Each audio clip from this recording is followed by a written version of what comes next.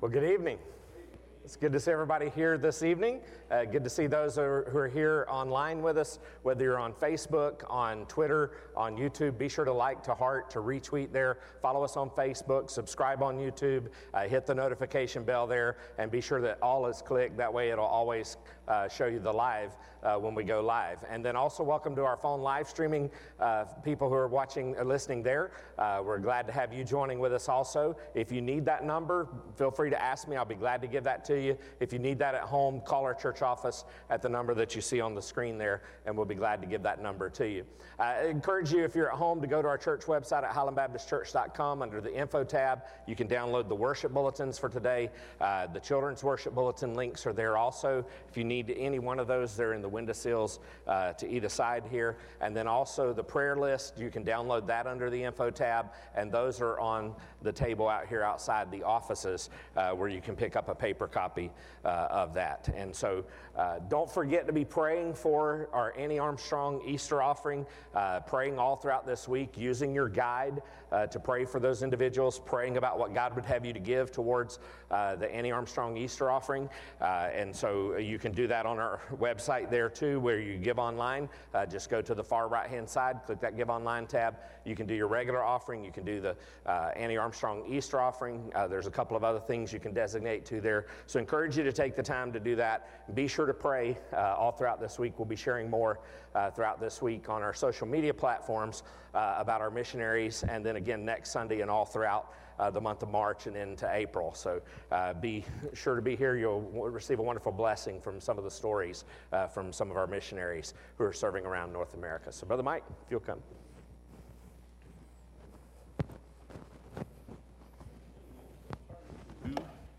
4. To God be the glory. We'll sing all three, Tommy.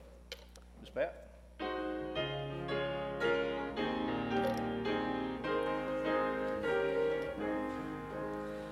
To God be the glory, great things He hath done. So loved He the world that He gave us His Son, who yielded His life and atonement for sin, and opened the life gate that all may go in.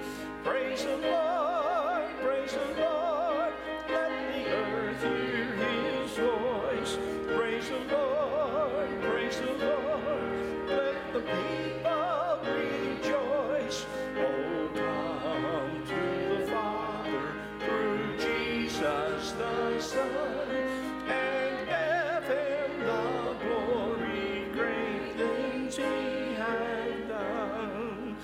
Oh, perfect redemption, the purchase of blood, to every believer the promise of God, the vilest offender who truly believes that moments from Jesus a pardon receives. Praise the Lord, praise the Lord, let the earth hear His voice. Praise the Lord, praise the Lord, let the people rejoice. Oh, come to the Father through Jesus the Son, and give Him the glory, great things He hath done.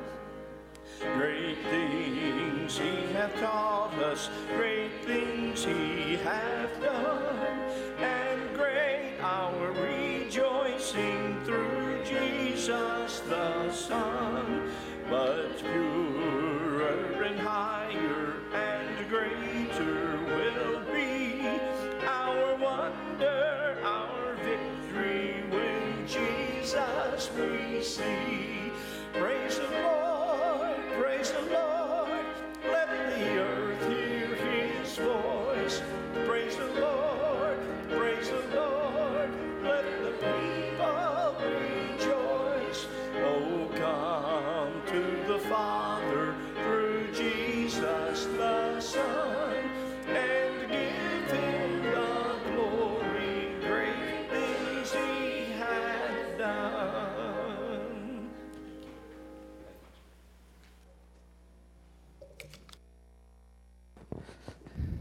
Amen. As we continue our walk through the life of Jesus, we're just continuing from where we left off this morning with looking there in Matthew's gospel. We are going to spend most of our time in Mark's gospel tonight. We'll see a few things as we go back to what we talked about and finished up in Matthew there. But you remember that Jesus had seen the fig tree that produced a lot of leaves but no fruit, and how that was symbolic to show that the nation of Israel was like that. There was a lot of fluff but no substance.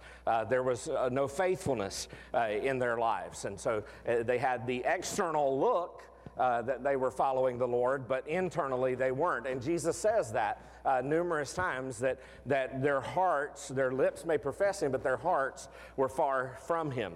And so we're going to go back to Mark in chapter 11 and verse 22 here, and we're going to pick up here. So Mark 11, 22 down through we'll go down through verse 24, and then we'll come back to where we were there in Matthew. So let's stand as we read God's word in honor of His word.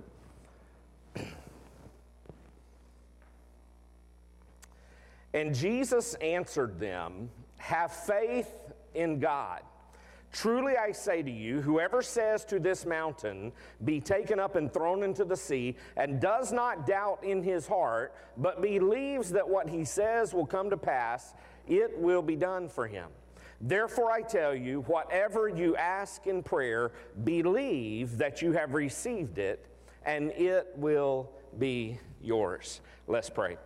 Heavenly Father, we just want to thank you for your word tonight as we continue looking at what you wanted to teach us through this parable, this picture here, this imagery, the symbolism of the fig tree there about prayer and forgiveness.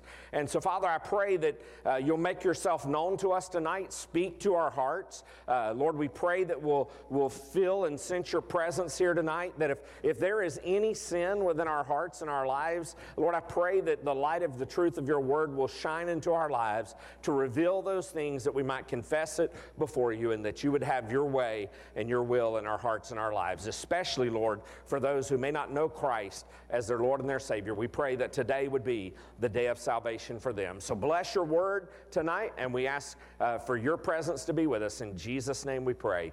Amen. You can be seated. There was a minister that was in a church one time who called the children down to the front every Sunday, and he told them a story. One time he brought this telephone to illustrate the idea of prayer. And he said, "Now kids, you know how you talk to people on the telephone, you don't see them on the other end." That was true when we had the landlines, and that's still true for the most part when we have the cell phones. You can video chat with somebody today, so that's kind of changed a little bit. But he said most of the time you can't see people on the other end of the line, but you know that they're there. And the children nodded and their heads yes. And he said, well, talking to God, he said, is like talking on the telephone. He's on the other end of the line, even though you can't see him, but he's listening. One little boy, he perked up about that time, and he said, well, what's his number? We need Jesus' number. We need the Lord's number. And that is a good question. Or maybe you feel like the cartoon character Ziggy. Remember Ziggy? Which showed him one time standing on a mountain, and he was staring right up into the sky, and the sky was dark, and there's only one lonely cloud up there, and frame after frame after frame shows Ziggy just staring straight up. And then in the last frame, he yells up and he says, "Have I been put on hold for the rest of my life?" You know, when we think about that, and we think about prayer here, sometimes in our prayer lives we kind of feel that way. Lord, do you hear what I'm saying to you? According to a Gallup poll, 78% of Americans pray once a week. 57% of Americans pray at least once a day. 91% of women and 85% of men pray at least occasionally. And the reason why people pray is because they think prayer is effective. But that raises a question: just how effective is our praying? Because the kind of prayer that we're going to look at tonight, it isn't a "now I lay me down to sleep" kind of prayer. It isn't a kind of a quick prayer that we might say. It's the powerful spiritual discipline of prayer, of victorious prayer in our lives. This morning we talked about that first and foundational principle of prayer and forgiveness. And as you read how the New Testament believers prayed, you begin to learn that these people learned how to pray, and they saturated their lives with prayer. And when they did, God gave the victory over and over and over. But you compare that with the average Christian today, compare that with the average church today, or even Christendom as a whole today, we're failing in the battle against the world, the flesh, and the devil. And the reason that we fail is primarily, fundamentally, we don't always know how to pray, at least to pray effectual, fervent prayers.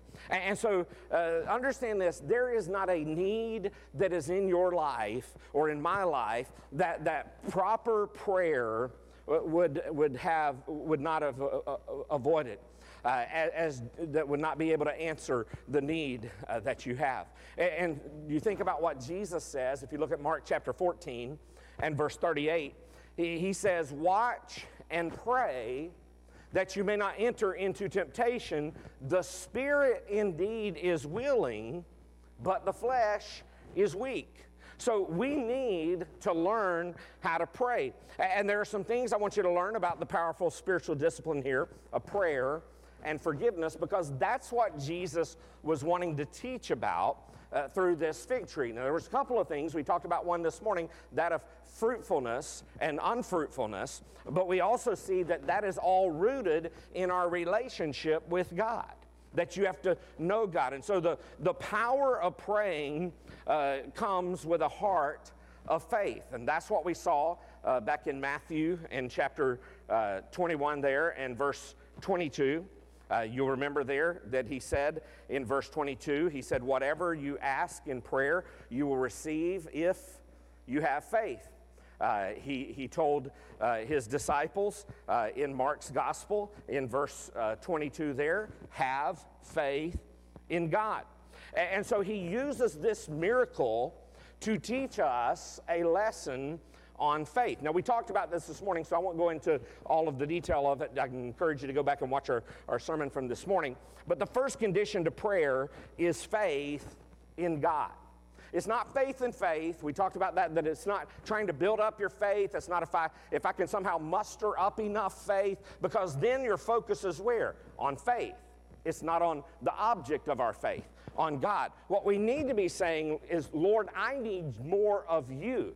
Because the more I have of God in my life, the more I have faith in Him, the more I trust in Him.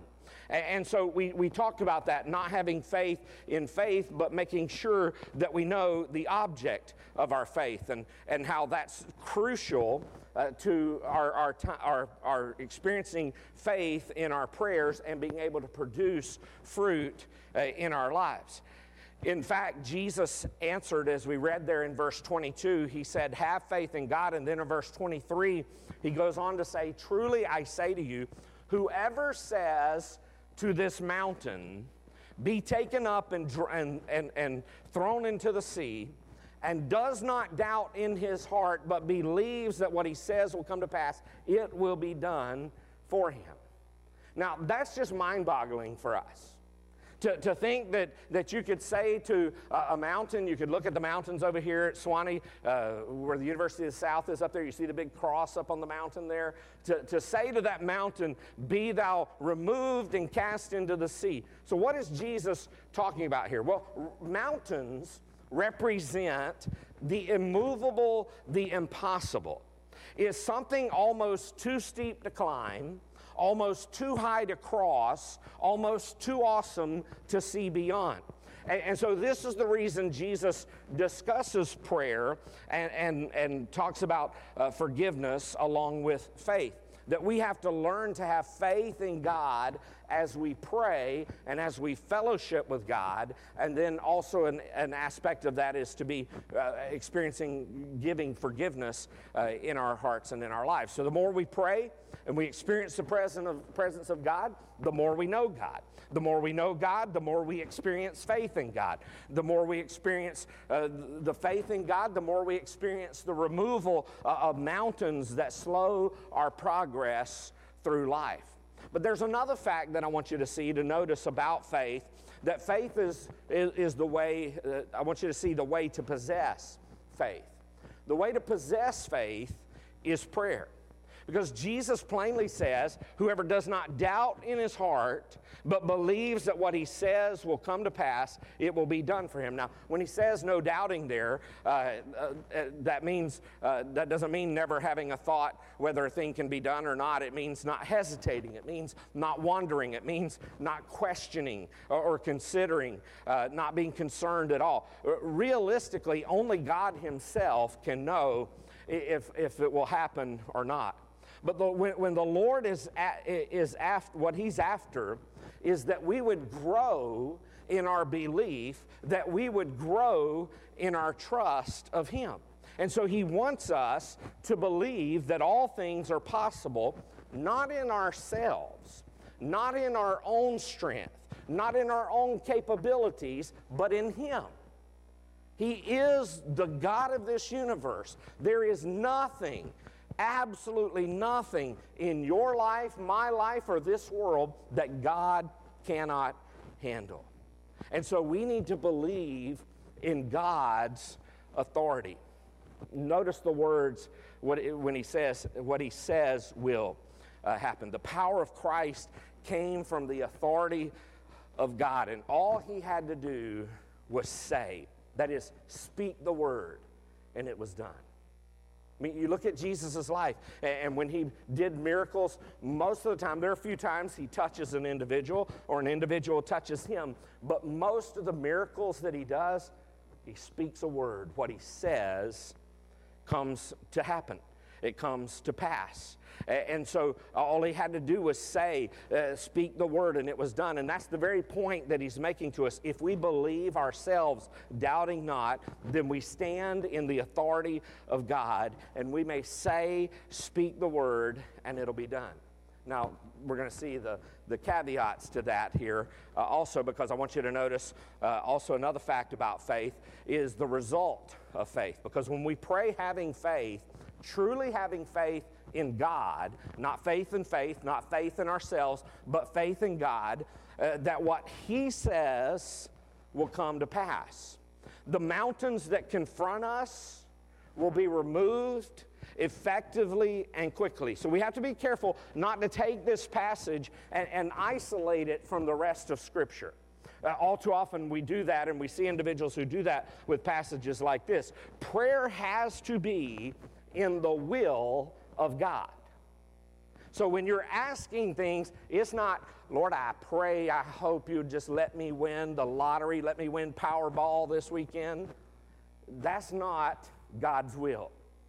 What he's talking about here is we need to be praying according to God's will. We find God's will in his word. And we need to be abiding ourselves in the love of God. So that's the thing we have to be careful is don't take a passage like this and isolate it from the rest of Scripture, that you begin to build this false theology about prayer that you can just name it and claim it, and it's going to happen. That's not what the Scripture is teaching here. Real prayer is a part of our constant fellowship with God and our worship of God. Nor should we take a passage like Mark 11, verse 24, to mean if you pray hard enough, if you really, truly believe, then God is obligated to answer your prayers no matter what you ask. So look at verse 24 and let's see what it says. He says, therefore, I tell you, whatever you ask in prayer, believe that you have received it, and it will be yours. And that's where so many today in our society today have gone to a name it and claim it, just pray it and it's going to happen. He's obligated, in a sense, to answer it. And that's not at all what this passage is saying. That kind of faith isn't faith in God. Rather, it's nothing but faith in faith or faith in feelings. True faith in God is based on His Word. That's why one of the things I encourage people to do is use the Scriptures to guide your prayers. Pray Scripture, because you know when you're praying Scripture, you're praying God's Word that's revealed to us, His will. And so it has well been said that the purpose of prayer is not to get man's will done in heaven, but to get God's will done on earth. So it's always about God's will, not what's my will. The second condition of prayer that I want you to see here also is, and it's a little bit of what we saw this morning in Jesus when He went to the fig tree and He looked, there was an expectancy.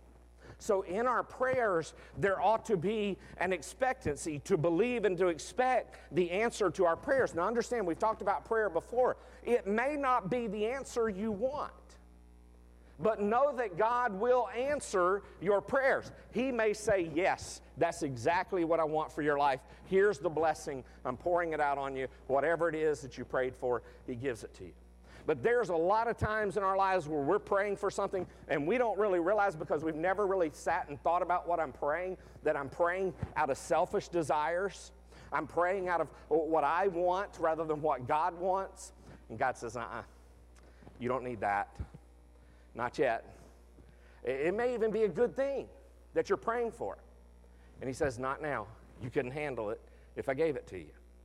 And so when we're praying, we need to make sure that we're praying according to His will, to believe in His Word, to expect Him to answer. Sometimes when He answers, He just flat out says no. That's it.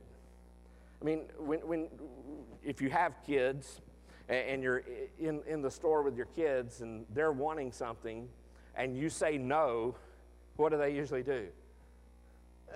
Please, I want it, I need it. You know, sometimes we do that as adults before God. We may not express it in that same way, but we do the same thing. God says, no, you're not mature enough yet to have that. Sometimes it's because He knows that what we're asking for would cause harm to us. And He wants to protect us. And so He will answer. You just may not like the answer that He gives. And so the exact words here of Jesus' promise are interesting. Look at the verse again. He says, therefore I tell you, whatever you ask in prayer, believe that you have received it, and it will be yours. Expectancy involves all of our being. The spirit of expectancy involves our emotions, it involves our desires, it involves our will, surrendering our will to His will. We ask, and it involves the Spirit, and we believe. And so prayer is an expectancy. You need to be expecting when you pray for God to answer. But there's more to the story. There's more to prayer than just that. And that's what He goes on to talk about in verse 25 and in verse 26 when we see here the power of praying with a heart of forgiveness. So from time to time, from the time you were born, you immediately begin to interact with other people. You grow up in a family, you go to school, you play on a team, you join a club, you get into a career or a business, and you raise your own family. And you'll discover that there are two situations you cannot avoid. It's a situation that happens to all of us, no matter how good of a person that you may be, no matter how hard you try, and no matter how nice you are, you're going to be in one of these two situations. You'll either need to be forgiving someone, or you'll need to be forgiven yourself. Forgiveness demands more character than we even realize. I mean, think about it. Have you ever been hurt? You've ever been mistreated? You've ever been disappointed? I mean, think about the person or the persons who have hurt you the most, who have mistreated you the worst, who have disappointed you the greatest. One of two things is true about you right now. Either you have truly and totally forgiven that person, or those people, or you haven't. You've either forgiven them totally, completely, or you haven't. And if you have and you're honest, it may be the hardest thing that you've ever done. If you haven't, it's because it's so hard that you don't think you can. One of the reasons why the Bible is so valuable is because it gives us real life examples and shows people who faced real hurt and real heartache just like we do. And rather than becoming victims, they become victors. And rather than sinking into bitterness, they were able to rise to the place of forgiveness. And that is a critical condition in prayer. One of the greatest examples you think about that is Joseph. You remember Joseph and how he was treated by his brothers and how he was sold into slavery. They had left him for dead, basically. In fact, when they went back to their father, they took his bloody garments with them. They spread some blood on it and took it back and said, he's dead. He was killed by some wild animals. And then God begins to use him and work with him there in Egypt when he goes down with the slave traders, the traffickers that had taken him down to Egypt. And then he gets to working in Potiphar's house, and things seem to be on the uptick there. Things seem to be going good until he gets falsely accused of going after Potiphar's wife. And then you remember he was thrown into prison. Then he spent that time sharing some interpretation of some visions that a couple of guys had seen there. And one of those guys didn't even remember him when he got out of prison. The other one did, so that when the Pharaoh was having some dreams himself and needed some interpretation, he said, oh yeah, I know a guy back in the prison who told me the answer to my dream. Maybe he can help you too. And they pulled Joseph out, and Joseph came and interpreted the dream. And he put Joseph second in charge over all of Egypt. And then the great famine happened in Israel. And you remember Joseph's brothers here, Jacob's kids, they came, he sends his kids to go, when the famine came, to go down to Egypt and get some supplies for us. And you remember all that story that happened there and how eventually they're confronted with their sin. And Joseph exposes himself to them and says, because they didn't know it all. And he says, I'm Joseph, your brother. And he says, what you meant for evil, God meant for good. And they couldn't believe, even as a matter of fact, you remember when they went back home, they just couldn't believe that Joseph had truly forgiven them. That's the kind of stories you read about in the Bible where Joseph learned to overcome bitterness towards his brothers and to rise to the place of forgiveness. Notice, it is while a person is actually praying. Notice verse 25. Verse 25 says, and whenever you stand praying, forgive. If you have anything against anyone, so that your Father also who is in heaven may forgive you your trespasses. And so understand that it doesn't do any good for us to pray unless we forgive. When we pray, there always has to be forgiveness of those who have wronged us. Hard feelings or anger against a person is sin. And it's evidence that we have not truly turned from our sin and are really not sincere in seeking forgiveness when we hold on to that. So notice the stress Jesus puts upon the condition of receiving forgiveness in prayer. No request for forgiveness is granted unless a person has completely forgiven all others. Isn't that what he says? He says, and whenever you stand praying, forgive if you have anything against anyone. Why? So that your Father also, who is in heaven, may forgive you your trespasses. Notice that stress that he puts on that. No request for forgiveness is granted unless a person has completely forgiven all others. True prayer involves forgiveness as well as faith. Look at what verse 26 goes on to say. Verse 26 goes on to say, it says, but if you do not forgive, neither will your Father which is in heaven forgive your trespasses, your sin. So it's intertwined into our prayer life. You want to be in fellowship with God in heaven and others on this earth? Here's where it needs to begin for you. First and foremost, knowing Jesus as your Lord and Savior, but then seeking forgiveness and giving forgiveness. The first word in the Lord's Prayer is what? Our. Our Father in heaven. Not my Father who art in heaven, but our Father. Even though Christians may pray in private, no Christian ever prays alone. Because prayer draws us together. We don't earn God's blessing by forgiving one another. Our forgiving spirit is an evidence, it's a fruit of our hearts that we are right with God and that we want to obey His will, and that makes it possible for the Father to hear us and to answer in our prayers. Psalm 66 and verse 18 says, "If I had not confessed the sin in my heart, the Lord would not have listened." So if you don't confess your sin, the psalmist says, if I had not confessed the sin of my heart, the Lord would not have listened. It stands as a roadblock in your life when you don't deal with the sin in your heart. And that includes unforgiveness.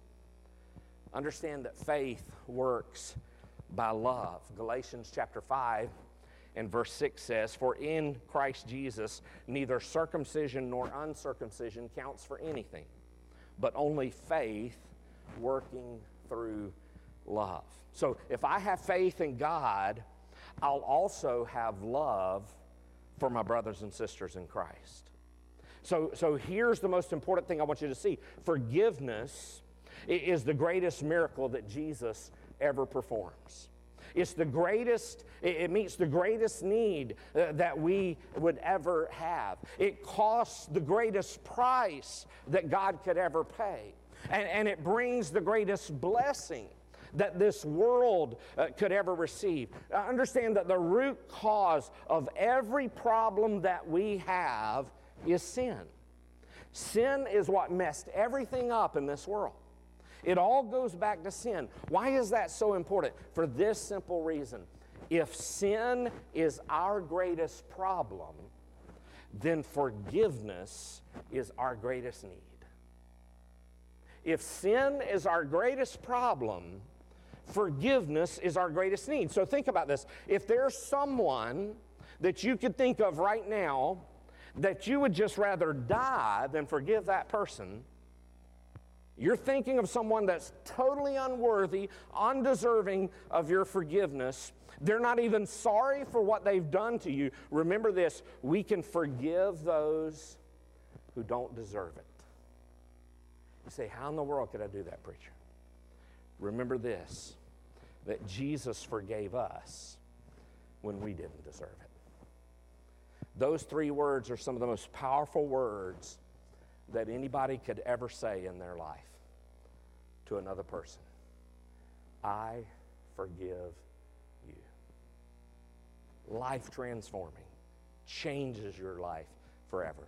Changes your perspective about the person, changes who you are from the inside out. So often we want to say, but you just don't know how much that person hurt me. They don't realize how badly they've destroyed my life. Do you know what? You're right. People that hurt you, many times they don't know how badly they hurt you because you're the one that got hurt. Guess what? Jesus said the same thing. Let me tell you a little secret that if you live long enough, you already know. Nobody makes it through this life free of hurt or personal injury. Somebody somewhere, sometime, has either already hurt you or they will hurt you.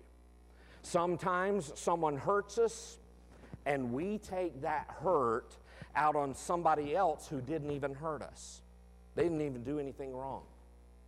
You see that happen so often in marriage relationships. The question isn't whether or not people are going to hurt you or whether or not people are going to do you wrong. The question is, when they do, how are you going to respond? Remember that the word forgive literally means to let go, to send away. Forgiveness is when you release to the Lord any bitterness that you might feel you have the right to have towards somebody else, and you let God handle the matter in His own way. And God may handle it in a way that you don't understand. Why did He bless that person? Why was He kind to that person? Why was He gracious to that person? That person needed justice. That's why I turned it over to you, God. I wanted you to just zap them. Someone once said, forgiveness is giving up my right to hurt you for hurting me. Jesus prayed from the cross Himself, Father, forgive them, for they know not what they do. What a powerful lesson for us to learn in prayer, that if you want to have powerful prayer, if you want to be producing fruit in your life, this is the second place you need to go to. First and foremost is knowing the object of your faith, that is God. And then secondly is dealing with sin in your heart, dealing with unforgiveness towards others or even towards God. Thirdly here, I want you to see the freedom of prayer. So what do we do when we face a trial? What do we do when we face some trouble or some difficulty in life? So what are we going to do? Are we going to get some petitions up and we're going to say, now look, we're influential citizens in this city. We demand that you X, Y, Z. Maybe somebody's hurt us. Maybe somebody's offended us. We don't really have any influence. Are we going to take a collection, take some money and use money to try to fix the situation that we're facing? The only thing we can do, and the only thing that is effective to do, is to pray.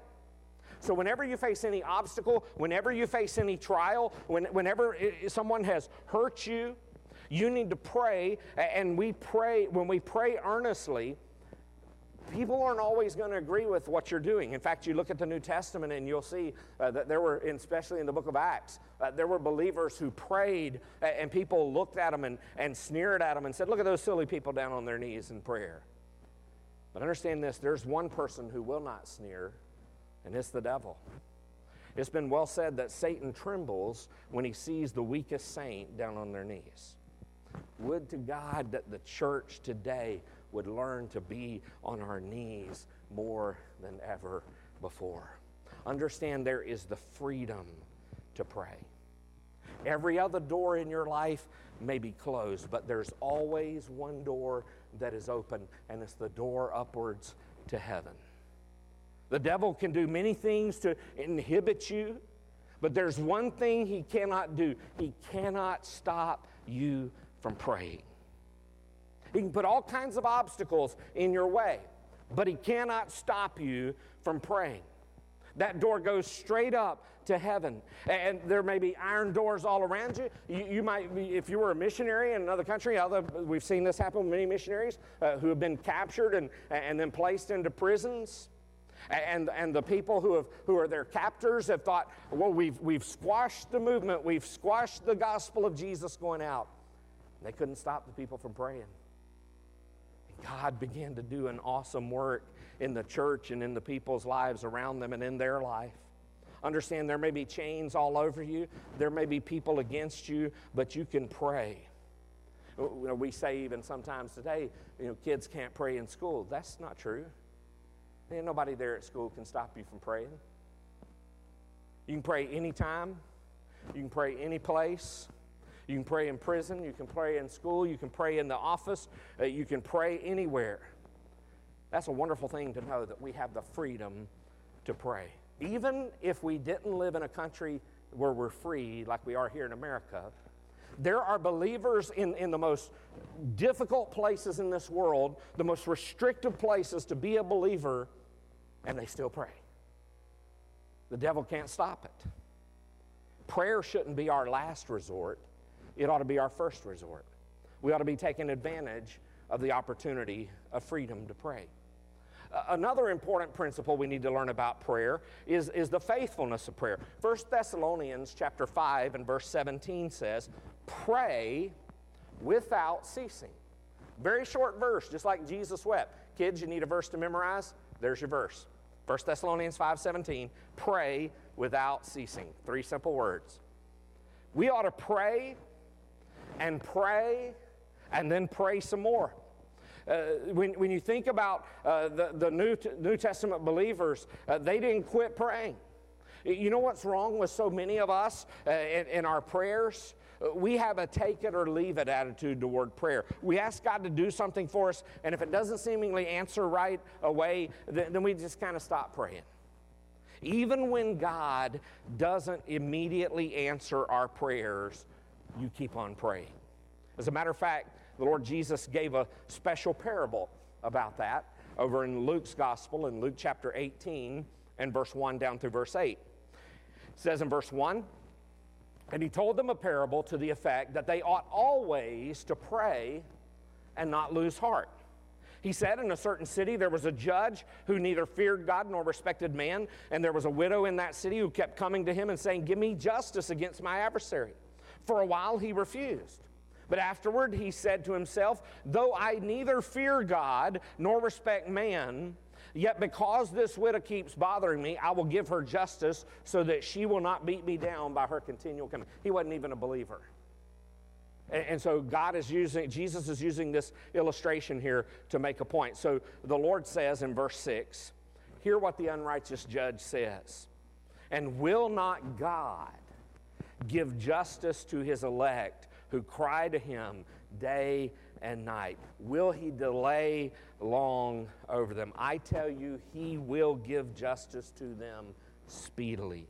Nonetheless, when the Son of Man comes, will he find faith on earth? We ought always to pray and not lose heart. That means to not stop praying.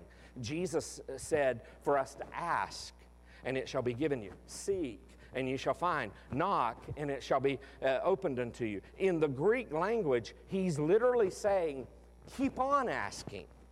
Keep on seeking. Not just one time, you keep on knocking. Don't quit in your prayers. We ought to pray continually. We ought to pray frequently. We ought to pray faithfully. And then we ought to pray without ceasing. Sometimes it takes a long time to get your prayers answered. Sometimes it's because God has to work in you to get you to where you need to be to receive the answer for the prayer. Sometimes he's having to work in the other person's heart to get them to where they need to be. So just remember that God's delays are not always God's denials. There's the faithfulness of prayer. But then we also see the fervency of prayer. When you look over in James's letter, James writes this in James chapter 5 at verse 16. He says, therefore confess your sins to one another and pray for one another that you may be healed. The prayer of a righteous person has great power as it is working. Now the King James Version says it this way, confess your faults one to another and pray one for another that you may be healed. The effectual, fervent prayer of a righteous man availeth much. That word fervent is one of those kind of words that kind of has a double meaning there. And it means to pray with intensity, to pray with a fire in your heart, to pray with fervency. That's something else that's wrong with so many of our prayers. We pray with such a casualness, with such a half-heartedness. Half-heartedness is an insult to God. When Jesus prayed, the Bible says in Hebrews chapter 5 and verse 7 that he prayed with strong crying and tears. In the days of his flesh, Jesus offered up prayers and supplication with loud cries and tears. To him was able to save him from death, and he was heard because of his reverence. Let me ask you this. When was the last time in your prayers that you shed tears? When Jesus prayed in the Garden of Gethsemane, his sweat was as drops of blood on his brow. Those minute capillaries were rupturing. He was in such intensity as he prayed. Understand this, prayer is hard work if you're praying fervently, effectually. And you can be half-hearted, you can be casual with your prayers. Good meat, good bread, good meat, good gosh, let's eat. Very casual, half-hearted. But when you're praying earnestly, you're praying effectively and fervently, it's hard work. That's the reason that many of us don't pray, at least not fervently or earnestly or without ceasing. Because it requires concentration. It requires effort. Let me tell you this, it's harder to truly pray effectually and fervently than it is to preach. It's harder to pray than it is to study. It's harder to pray than it is to sing. It's harder to pray than almost anything because prayer is work. Prayer is also warfare. When you pray, you are entering into spiritual warfare. The devil is going to oppose you when you start praying. Now, he doesn't mind anything else that you do, as long as we leave out prayer. We can have all our programs, we can have our worship services, we can have our Sunday schools, we can have our fellowships. We can have all of that as long as we leave out the power of the Almighty God that comes through fervent prayer. The devil sneers at all of those religious trappings. He laughs at our personalities, but he fears our prayer. And that's the reason that when you go to pray, you're going to feel opposition. You know that. You probably experienced that if you're a faithful believer. You've experienced that opposition. The flesh doesn't want to pray. The Bible says the flesh is at enmity with God. The old nature doesn't want to pray. Not only do you have that inward predisposition, if you will, against prayer in your flesh, but you have that outward opposition against prayer. And the devil will do everything he can. He'll try to cause your mind to wander. The doorbell ring, the beans are burning, the baby's crying. Doesn't matter what happened. Something's going to happen to keep you from praying. Why? Because it's spiritual warfare. Paul said in Romans chapter 15 and verse 30, I appeal to you, brothers, by our Lord Jesus Christ and by the love of the Spirit, to strive together with me in your prayers to God on my behalf. Now notice the word there, strive together with me in your prayers to God on my behalf. That word strive, that's a word that means hard, earnest labor. Now there's rest in our faith, but there's also the fight of faith. And we need to learn how to pray fervently, how to mean business with God. When you don't feel like praying, let me tell you this, that's the time you better start praying. When you pray when you feel like it, you pray when you don't feel like it, and you pray until you do feel like it. You may have to say, Dear God, I don't feel like praying today, but I know you want me to pray. And so I'm going to pray. And if I die on my knees, I'm going to stay on my knees until I hear from you. When you make up your mind that fears may beset you and foes may oppose you, yet will I enter in. That's the fervency of prayer. And God knows that we need more of that kind of prayer. Where have you seen that prayer? You've seen that prayer in your moms and your dads. You've seen that kind of prayer in your grandmas and your grandpas. You've heard their prayers and how they earnestly maybe were praying for you, or they were praying for some situation that was in their life. We need to have more of that kind of prayer in our lives. So let me encourage you, learn those principles of prayer in our lives, that you might be faithful, that you might be effectual, that you might be fervent in your prayers. And when you don't feel like it, you say, Dear God, I don't feel like it today, but Lord, I need you to help me to pray. You know, sometimes God will wake you up in the middle of the night. And you just have a sense come over you. I don't know who I'm supposed to be praying for, but Lord, I'm supposed to be praying for somebody. I had that happen many times. Some of you, I see your head shaking. Yeah. You pray. Even when you're tired. You wake up in the middle of the night, you're exhausted, and you're like, what in the world did I wake up for? Wasn't the water pill that woke me up. Wasn't Samantha over there hitting on me or something. I woke up because the Lord woke me up. Lord, who do you want me to pray for? You may not even know who you're supposed to be praying for, but you say, Lord, you know. He knows. He is God Almighty. He is sovereign. He knows the person you're supposed to be praying for. And you start praying for them. And you start pouring your heart out for them. You know, we put these little blue tags over here on the cross, and we've not mentioned that in quite a while. When's the last time you prayed for somebody's name that you put up here on this cross? Maybe you need to refresh that name. Maybe you need to fill out a new card. We've got some of those that are going to be coming to you in the coming weeks, because we want to encourage you to be praying for those lost people around you. You know, we're entering and coming up to Easter, which is one of those 2 times a year that people who are lost, people who don't normally come to church, will come to church. They'll come at Christmas, they'll come at Easter. And so I want to encourage you to be praying for the people around you, praying for your needs also, and knowing that God is capable and able, that no matter how rotten the dirtiest rotten scoundrel is around you, God can touch their heart and bring them to salvation. You just keep on praying. Let's pray. Oh Lord, sometimes we don't know who to pray for. Sometimes, Lord, we don't know how to pray. But we know even from your word that you've told us that the Spirit will intercede for us when we don't know what to say. He will utter those groanings that we don't even know how to utter. And so, Father, I pray that you would begin to stir in our hearts as you are stirring in people's hearts all across this world. People who are turning to faith in Christ in Africa, in Central America, here across North America, and many of our college campuses who are just coming together to pray, to sing songs of praise, to worship you.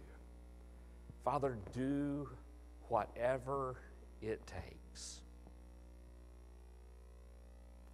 Lord, it's a hard thing for us to say. But if we are the person who's standing in the way of your will being done, do whatever it takes in our life. Lord, as a pastor here, if I am in the way of doing what you would want to do, Lord, do whatever it takes to bring me into compliance with your will. Father, I pray that you will stir our hearts in a powerful way. And Lord, we know that it begins, first of all, with making sure that we have the object of our faith in the correct place, that you are the object of our faith. Not the church, not the buildings, not other people, not other things, but you and you alone. And Father, I pray that if there's one who's here or one who's even watching online who's never trusted by faith in Jesus as their Lord and Savior, may they come tonight and just say, God, I need to be saved. I believe what Jesus did for me. I believe he lived that perfect sinless life. I believe he died on the cross. I believe he was buried in the tomb. Jesus, come into my life and save me and help me to live for you all the days of my life. And Father, I pray that you'll begin producing fruit in individuals' lives in a powerful, mighty way. But Father, I pray that we would also deal with sin in our hearts, especially as we've seen in this area of unforgiveness. That is one of the primary things that can block our prayer life with you. Lord, help us to search our hearts. And if there is someone in our lives that you reveal to us we need to go and offer forgiveness, even if they never asked for it, Lord, I pray that you would help us to do that. If that person's already gone, Lord, I pray that we will express that forgiveness, even verbally, maybe even writing it down, and then tearing it up and giving it to you. Father, I pray that you would have your way and your will in our hearts tonight.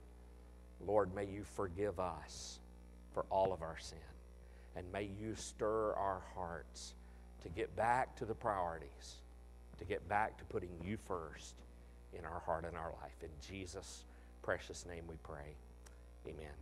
As we stand and sing our hymn of invitation, number 300, as the Lord leads, would you come tonight to the altar? Brother Mike, if you'll come and lead us, please. If you would stand.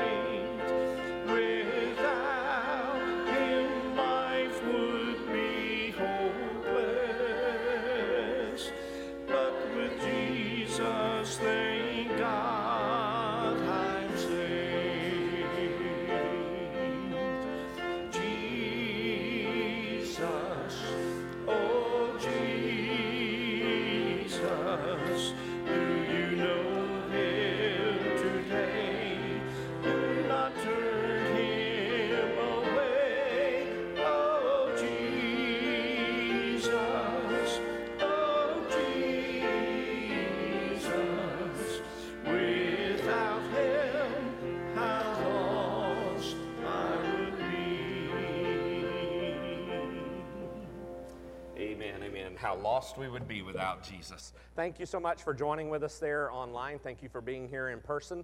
We look forward to seeing you Wednesday night at 6 o'clock for our Bible study that we'll have together. We'll be back in the book of Joel, finishing up the second part of chapter 2, so come and join us for there, or you can join us there online if you need to. We have our Awana program on Wednesday nights also that begins at 5:30, as well as our meal that's at 5 o'clock. So come and join us for either one of those. Any of you here in person do that too. So you have a blessed week. We'll see you this coming Wednesday.